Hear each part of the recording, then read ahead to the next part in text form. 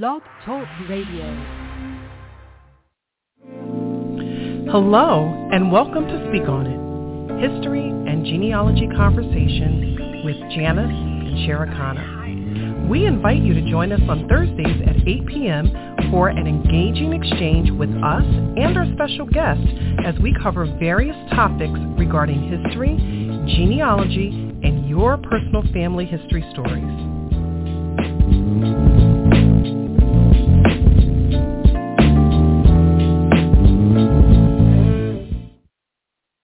Hello, I'm Janice Gilliard. And I'm Cherekana Feliciano. Welcome to Speak On It, History and Genealogy Conversations with Janice and Cherekana. Thank you for joining us, and you can also find us on Facebook and Twitter. Today, we are joined by our guest, Kathy Kanika Marshall.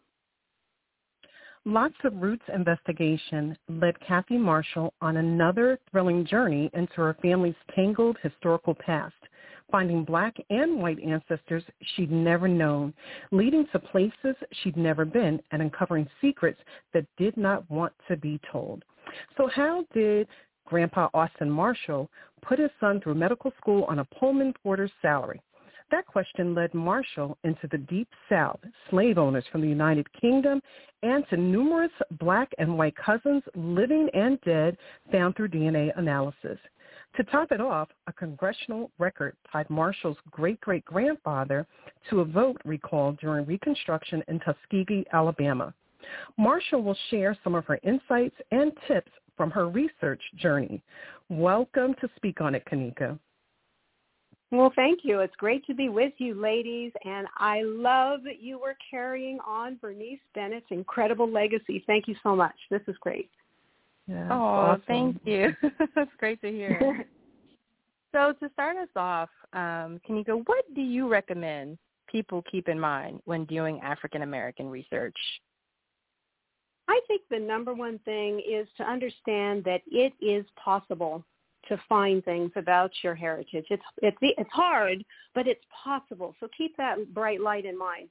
It's really helpful if you become a member of some of the social media platforms, such as the African American Genealogy Facebook pages, Our Black Ancestry, if that's the correct pronunciation.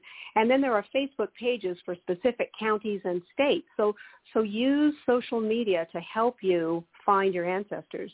And then, of course, there's MAGGIE, the Midwest African American Genealogical Institute, which is a phenomenal 3-day class given every year, usually in July, I think. And it's going to be virtual in 2022. And they really, really hammer in how we can find our relatives, documents about our relatives. It's fun. It's great and it's fun. You've got excellent teachers. One thing that I keep forgetting, I have to keep reminding myself, look at maps. Look at the map of where your family lives versus today. Boundaries changed, and it's important to know that just because Talbot County is on this document, you got to know that Muskogee is right next door. So don't freak out. It's that. Read all documents, all of the documents that you get. Highlight the important parts that deal with your ancestors. And then, of course, as Dr. Shelley Murphy says, organize your research into folders, either in your computer if you like that, or binders. Organize it by family and then person within family, and then by date, which is, chronologically ordered. And then you can make a timeline of those events in your ancestors' lives. When you look at a timeline, it really, really helps you see the connections and what happened when. And then a favorite thing that's really important for me, because I normally have no information when I start these book projects, I look at a census and I find, where did my ancestor live? And I do a neighborhood analysis. That means I look at all the neighbors, I look at the names, I look at their occupations, I look at every column on the census. One more time. Please don't do what I did for 40 years and only look at the age and the sex. Look at the occupation. Look at all those questions on the census. It's gold, and you can do a neighborhood analysis to find out your ancestor and how they fit in with the neighborhood. Do as much online research as you can, and then take a genealogy trip to the area. It is still important to do that. It really is. So those are my main tips that are must-haves. You must do if you want to be successful with African American research. And before we move on, you were talking about the census records. Looking at all of the columns is important because it gives where the parents were born, the occupation, education, so much information, helpful information. So, Kanika, when it comes to your family legacy, who are the Marshalls? Well, my paternal family is surnamed Marshall, and I was a feminist in the 70s when I got married, and I kept my name because I liked KLM, Kathy Lynn Marshall. KLM, it's beautiful. So it has a ring to it, yes. My paternal line. So my brother Greg Marshall, he's been a doll, and he's taken every DNA test I asked him to take, and he took a Y-DNA test back in 2017. We got the results, and it proves that we come from a long line of Marshalls from Europe. Okay, he's got if you know anything about DNA, it's a 111 test, and he matches a fellow at, he's just one off. So 110 out of 111 markers, Eddie Marshall. And so we know we're Marshalls from way. I met with a consultant from Family Search, a DNA consultant, and he reviewed my data. And he said, yep, there you go. Okay, cool. So now I want to know, okay, so who are they? For many years, I didn't want to know anything about Caucasian ancestors, but DNA don't lie, and I want to know now who are they? So that's where the Marshalls, the whole project came from, is wanting to know who are those Europeans. In the Marshall legacy, the focus is on Austin Henry Marshall, right? And you share his journey, noting that he's the narrator and he's speaking throughout the book, which is an interesting, narration device. Can you share why you chose to do it that way? Yep, it's more interesting that way. I'm a girl. I was a professional researcher, analyst, and technical writer for 36 years for the California Highway Patrol. I love numbers. I love charts and graphs, but most people don't. And I wanted these books that I write to be interesting. So I'm a data girl, so that means I love the genealogical proof standard. I love facts, and I want to be a nonfiction writer. I don't want to be making up stuff, but I also don't want to just dump data. I don't want to dump facts. I want my grandchildren to want to read these books. I want every level of people to read the books. I do have a couple of college words here and there, but for the most part, it's very readable. So I want to communicate the stories in an interesting way that everybody can read and get something out of. So in order to do that and broaden out my ability to write more than numbers, I joined several writing groups because I want to bring, the heart and of these ancestors to life. I want you to read. I want you to hear their words. And it's a lot easier to maybe visualize who they are and how they live. So as an example, for most of the chapters in part 1 of the Marshall Legacy, you're right, I chose to let my grandfather, Austin Henry Marshall, tell his story from his lips. Now he's dead. So he's not I have some of his letters, right? And so I kind of know his level of education. I kind of know how he puts words together. I met him one time in 1966 when I was little, but I remember it very, very vividly. And so I can imagine his dialogue based on some of the information that I have about him. I know through newspapers in Cleveland where he was, what he did, how he dressed, what he was interested in, blah, blah, blah.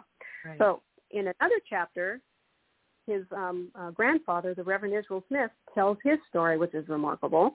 And then another story, I maybe let Grandpa's grandmother, Laura Ligon, my great-great-grandmother, Laura Ligon, I let her describe her life story.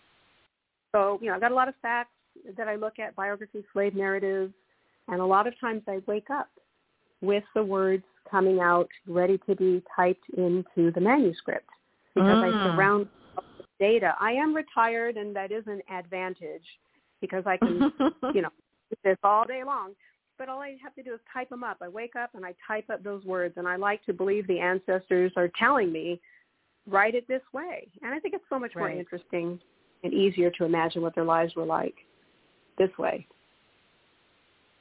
Very creative device for sure. Yeah, and I try to make what each are book 3 main highlights as far as the Marshall legacy during your research that you discovered that you would like to share with our listeners?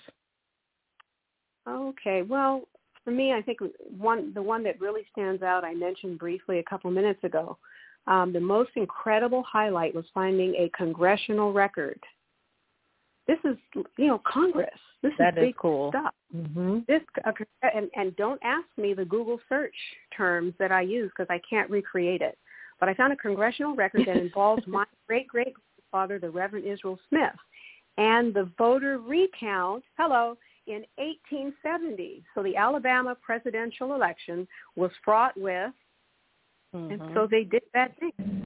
My guy is mentioned. He was deposed. I have his exact words, the description of what happened, what occurred in a church in Tuskegee.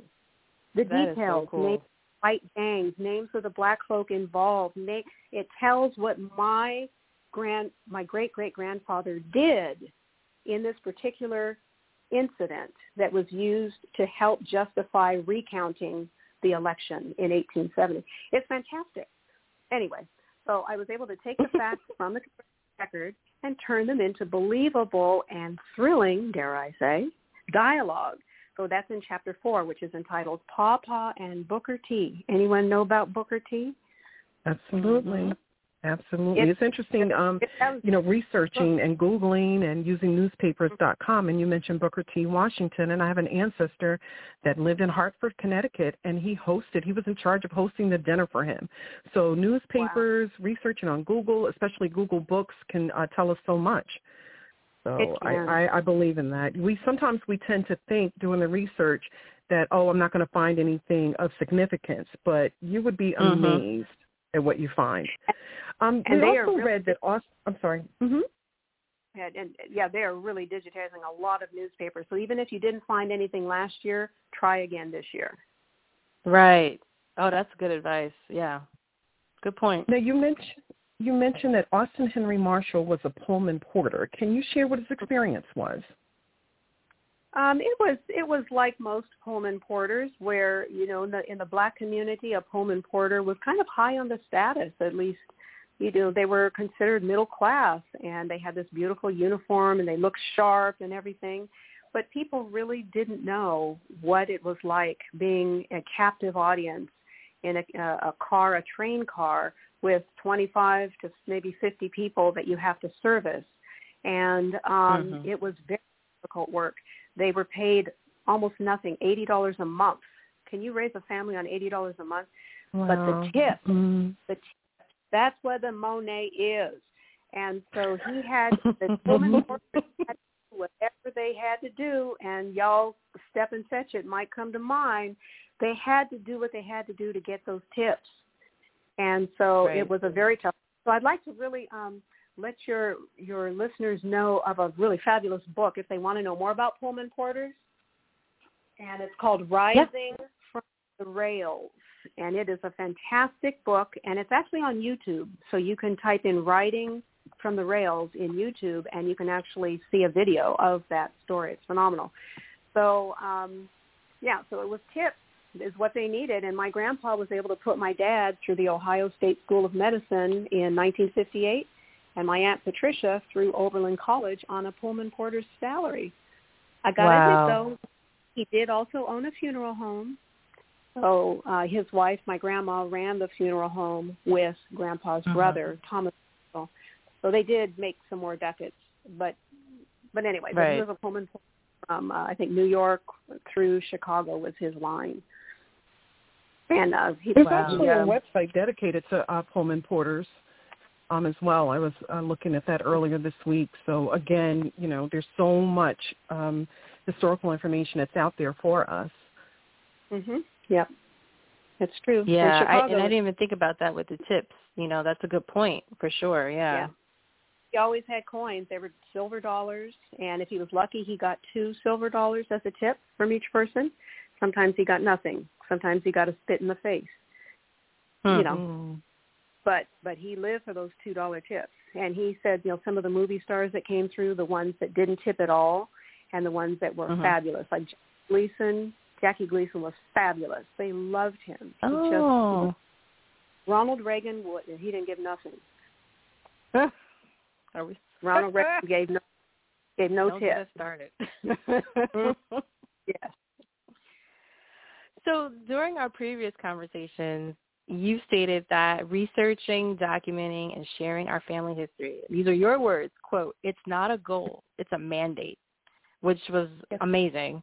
Can you share with us why you're so passionate about this? And do you plan to write any additional works? Okay. I'm passionate because I'm getting up there in age. And when you start hitting some milestone decades, y'all aren't there yet, but when you start hitting some milestone decades, you start looking back over your body of work. And the fact was, I had been collecting hundreds of documents since 1976, and I didn't do anything with them.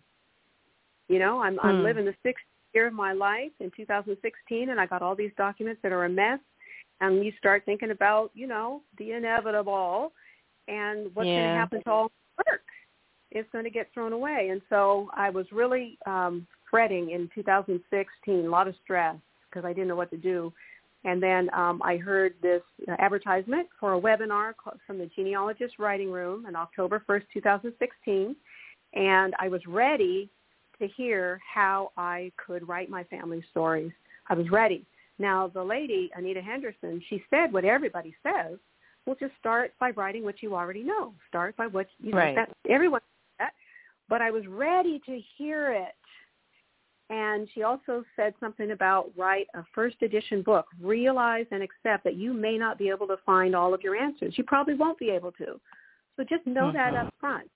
But write about what you did find and write about what you wanted to find but didn't in the first edition book, and just say in a couple of years I'll come back when there's more information online or whatever, and I will, in a second edition, I will finish up all of my questions, my goals. And so that keeps it just, you know, anyway, I started saying to myself, well, I would never tell my California Highway Patrol boss that, I'm sorry, I don't know how to do that assignment. You're going to have to give it to somebody else. I had to do it. So when the ancestors wouldn't let me sleep until I wrote their stories, they became my boss. I started imagining my ancestors as being my boss.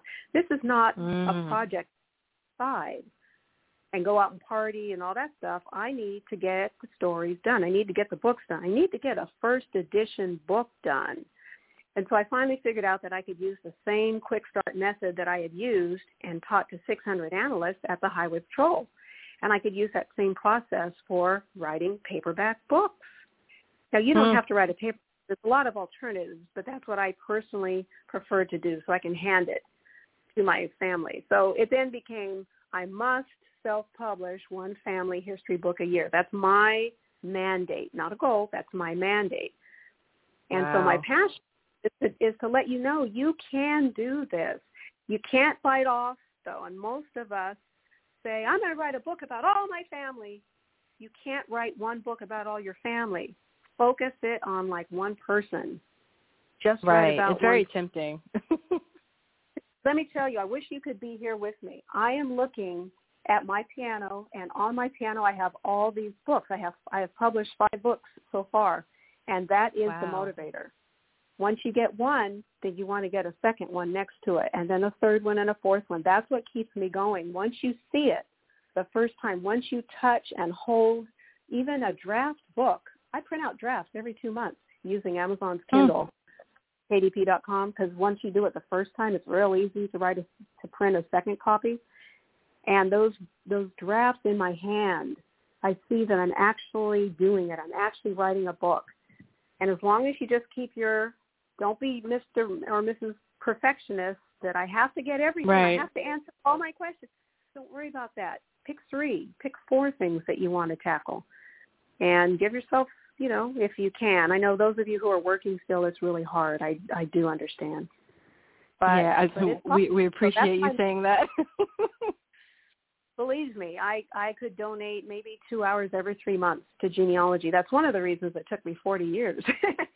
But it's hard, but it is possible if you focus and think small. Isn't it better to have a 100-page book? There are several people from Maggie who I met. I'm going to shout out Camille Johnson. Hello, Camille Sister Johnson. Yes. He published 2 books.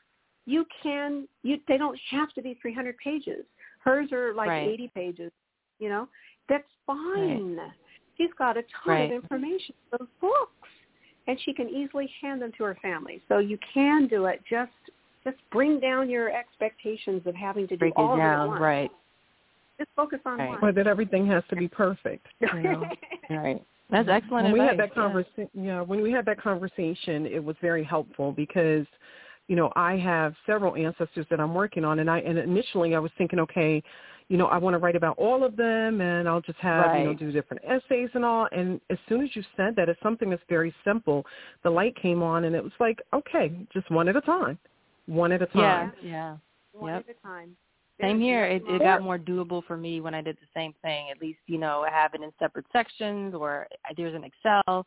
I have a spreadsheet, and I try to divide it. It's much more doable that way, because otherwise it can get overwhelming. It can. Yeah. So anyway, yes, I did. You asked me about books. Yes, I'm in the process of writing a book of my ex-husband's family. And then I also am in the process, but this one's almost done. That one's almost done.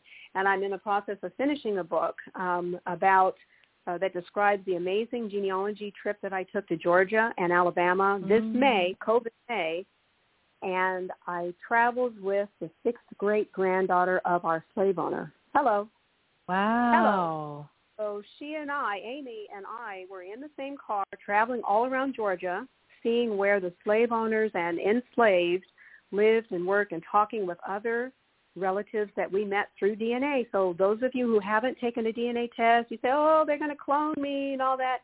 I'm telling you, if you're serious about finding out about your family, you've got to get a DNA test along with traditional genealogy. You have to, for most of us. I don't, like a lot of you, like Bernice especially, there's a lot of cousins that she grew up with. I grew up with none.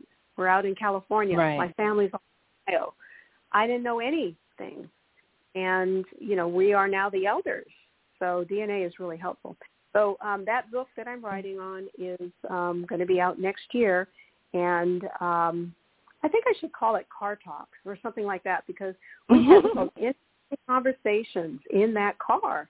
And we shared a hotel room also. And it's like Sharon Morgan. Y'all know Sharon Morgan from Our Black Ancestry? Yes, Our Black Ancestry. Wrote a book called Gather at the Table, where she traveled with a white fellow, and they did something not exactly similar. But they were going to their family homes and writing the book from the black's perspective and the white perspective.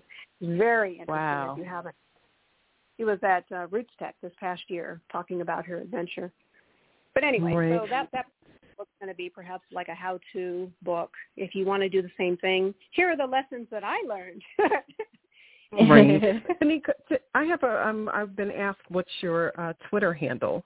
Someone wants to put it out there if you'd like to share it. I actually don't have a Twitter handle. I don't do Twitter. I do Facebook. I have Facebook pages for each of my books, and I do Instagram, which is Kanika Marshall Art Books. But the Facebook pages are the names of the books. So like The Marshall Legacy would be one Facebook page. The Mystery of Margaret Booker is another Facebook page. Finding Daisy is another. Finding Otho was my very first success ever, and that's kind of like a research book as well as having some stories. That is my biggest effort. And then the first one that I actually published was The Ancestors Are Smiling. They each have their own Facebook page, and so you can look back, and I use it kind of like a blog, so a blog for each one. Right. But I haven't done Twitter. It's too much. I had to just stop. It can be too much, yes. I do have a website. Social media. All right, so for our listeners whose primary focus is on family history and genealogy, what do you think they would be able to glean from your family research and what you've been doing? What do you think they'll find in the book that would help them? Well, since I hardly know anything about any of my projects when I start, I have to start with a census document generally. So I may know the 1870 census. I do a neighborhood analysis, and so I write about that. This is how I start every book. I start with what I already know. That means if I have a census, I look at it, I read it, I analyze it, I look at all the so if your family lived in Columbus, Georgia, as an example, or Tuskegee, Alabama, as an example, I have hit those really hard. And then I go and I investigate the place where my ancestor lived. So like one whole chapter is of my grandfather showing Columbus, Georgia, his hometown, to my grandmother. So I use a lot of citations all throughout the book. Whether or not that's kosher or not, I don't care. I think it's helpful. So if you want to go and do additional research based on one of my citations, you can. I also have information about the Great Migration. In our case, it's from Georgia to Cleveland. Same thing. Cleveland is the history of Cleveland, the history of blacks in Cleveland, businesses that were there. I write about all those things from the point of view of like a tourist maybe. Right. And so you get information about that. I also hit historical events super hard. So many black folks went to World War I.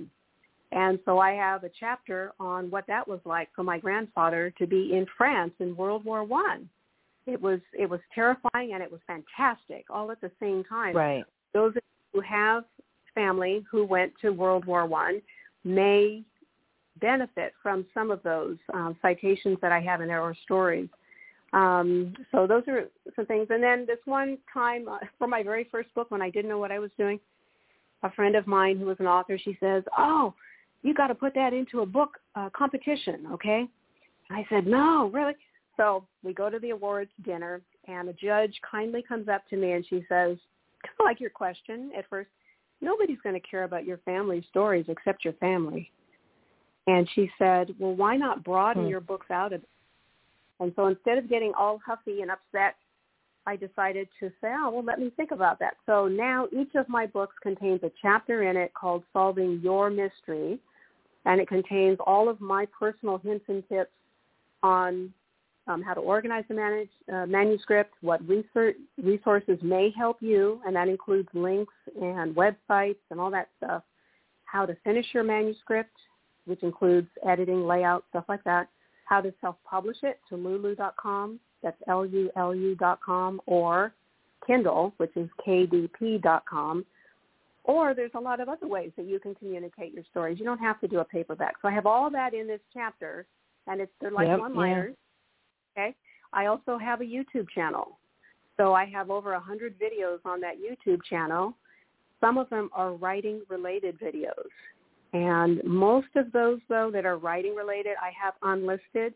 If you're interested, just contact me at Kanika at kanika.us, Kanika at kanika.us, and I'll send you the links. I have a video that is basically a presentation that I gave a couple weeks ago at the Writers Conference here in Sacramento area, and that talks about how to start your first book. So for those of you who haven't started it yet, these are some ideas. It's not the end-all. I'm not the end-all on how to write a book, but it does work for me. It's a simplified way of writing a focus book. And I also have another video that shows me actually self-publishing my fourth book. So you can actually see what that process is like. It's free. To self-publish is free. Do you hear me, people? It's not thousands of dollars. It's free. I love your passion for just sharing, inspiring, and encouraging folks to go ahead and do the work. And it may be challenging, but it's not difficult. And I believe that we all have a responsibility, to our ancestors and to, those coming behind us to research, document, and share your family history. It's so important to do it. I always, I share quite a bit about when I started, there was nothing. And, I said, well, how many children did my great-grandparents have? They were like, 7, 8. Oh, well, wait, no, 10. So I started on both sides, my maternal and my paternal side, doing the research. And so now it's been about 25 years. And at our family reunions, I speak to everyone, but I let the children know it won't take you 25 years to find out. Where your family came from. So part 2 of my question is, what should be done to ensure that your family legacy isn't lost? Preserving your family history, leaving copies with the local historical society. What else do you recommend? Well, certainly what you said, my family gets books for Christmas presents. They get family books for Christmas presents, and they better keep them on their bookshelves. You know, I also sell my books from my website. I have sold them in local bookstores. You do not have to sell your books, though. I usually donate books. So to the Beverly Heritage Center in Beverly, West Virginia, they've got some of my books, the Mystery of Margaret Booker. At my annual art shows, I give presentations, and that's a great opportunity to be able to share with people the books. They may help. My books may help you. They may not. For sure, that Solving Your Mystery chapter will probably help. But also I send copies to the Library of Congress and to local libraries and university libraries where my family lived. I send them to historical centers where my family lived. My wonderful editor, Jean Cooper, she catalogs my books on WorldCat, so they're available to the collegiate. And I enter book competitions because that kind of helps to just get the word out there. And, okay, Mr. Rick, what's Mr. Genealogy, Rick Murphy? Rick Murphy. So I was at the AUGS, the African American Historical and Genealogical Society conference last week, and he again rekindled my resolve to join the lineage.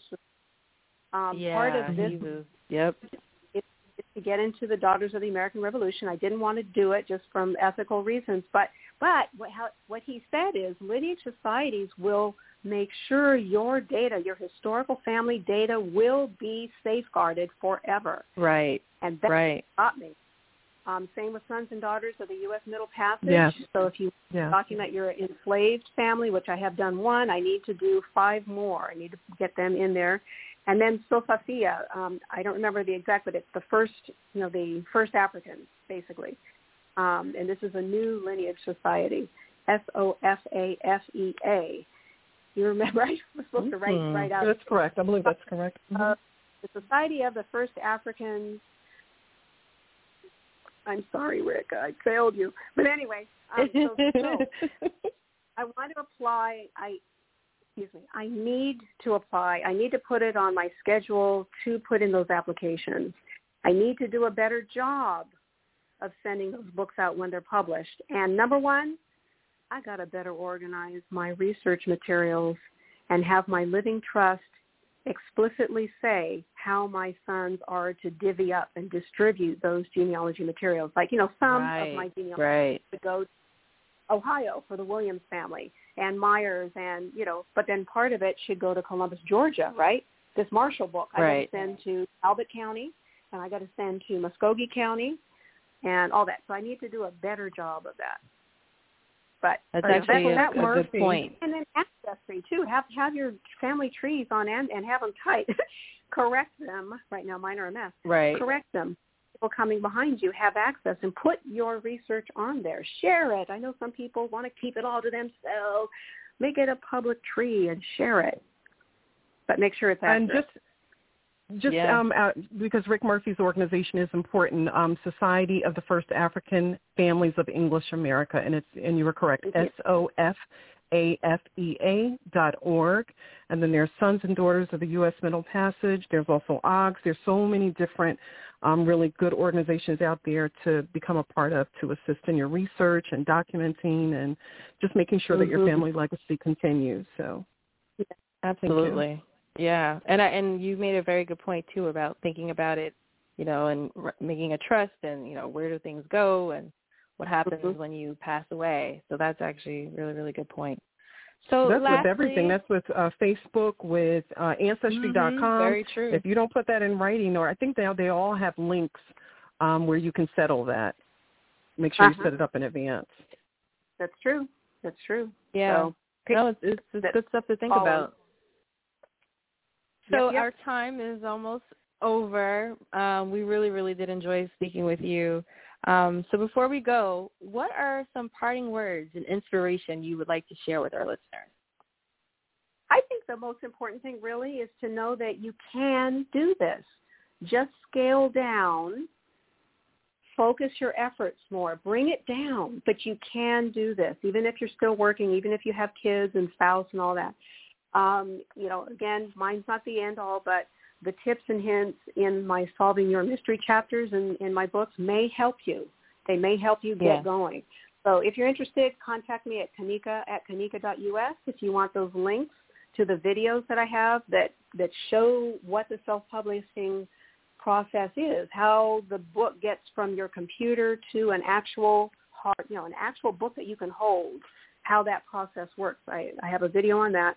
And then also, if you just want to maybe have a link to the presentation I just gave on how to get started with your first book, you can get in touch with me and register for Maggie 2022, get those DNA tests. Seriously, again, they can't clone with your little spittle. They really won't. They're not going to do that. They might do it to like a really rich person or like a brainiac scientist, not to say you're not smart, but they're not going to do us little people. They're not. You can't. They don't know how to clone people yet. Parts of people. And certainly I doubt we did, but parts of people. But anyway, so just do it. You can do it. Write their stories now and make your ancestors smile. You'll feel so good once you start. That's it beautiful. For me. That's beautiful. Kanika, thank you so much for sharing with us and our listeners. All of Kanika's books and art are available on her website, kanikamarshall.com. To our listeners, thank you for joining us, and we look forward to sharing with you during our next segment of Speak On It.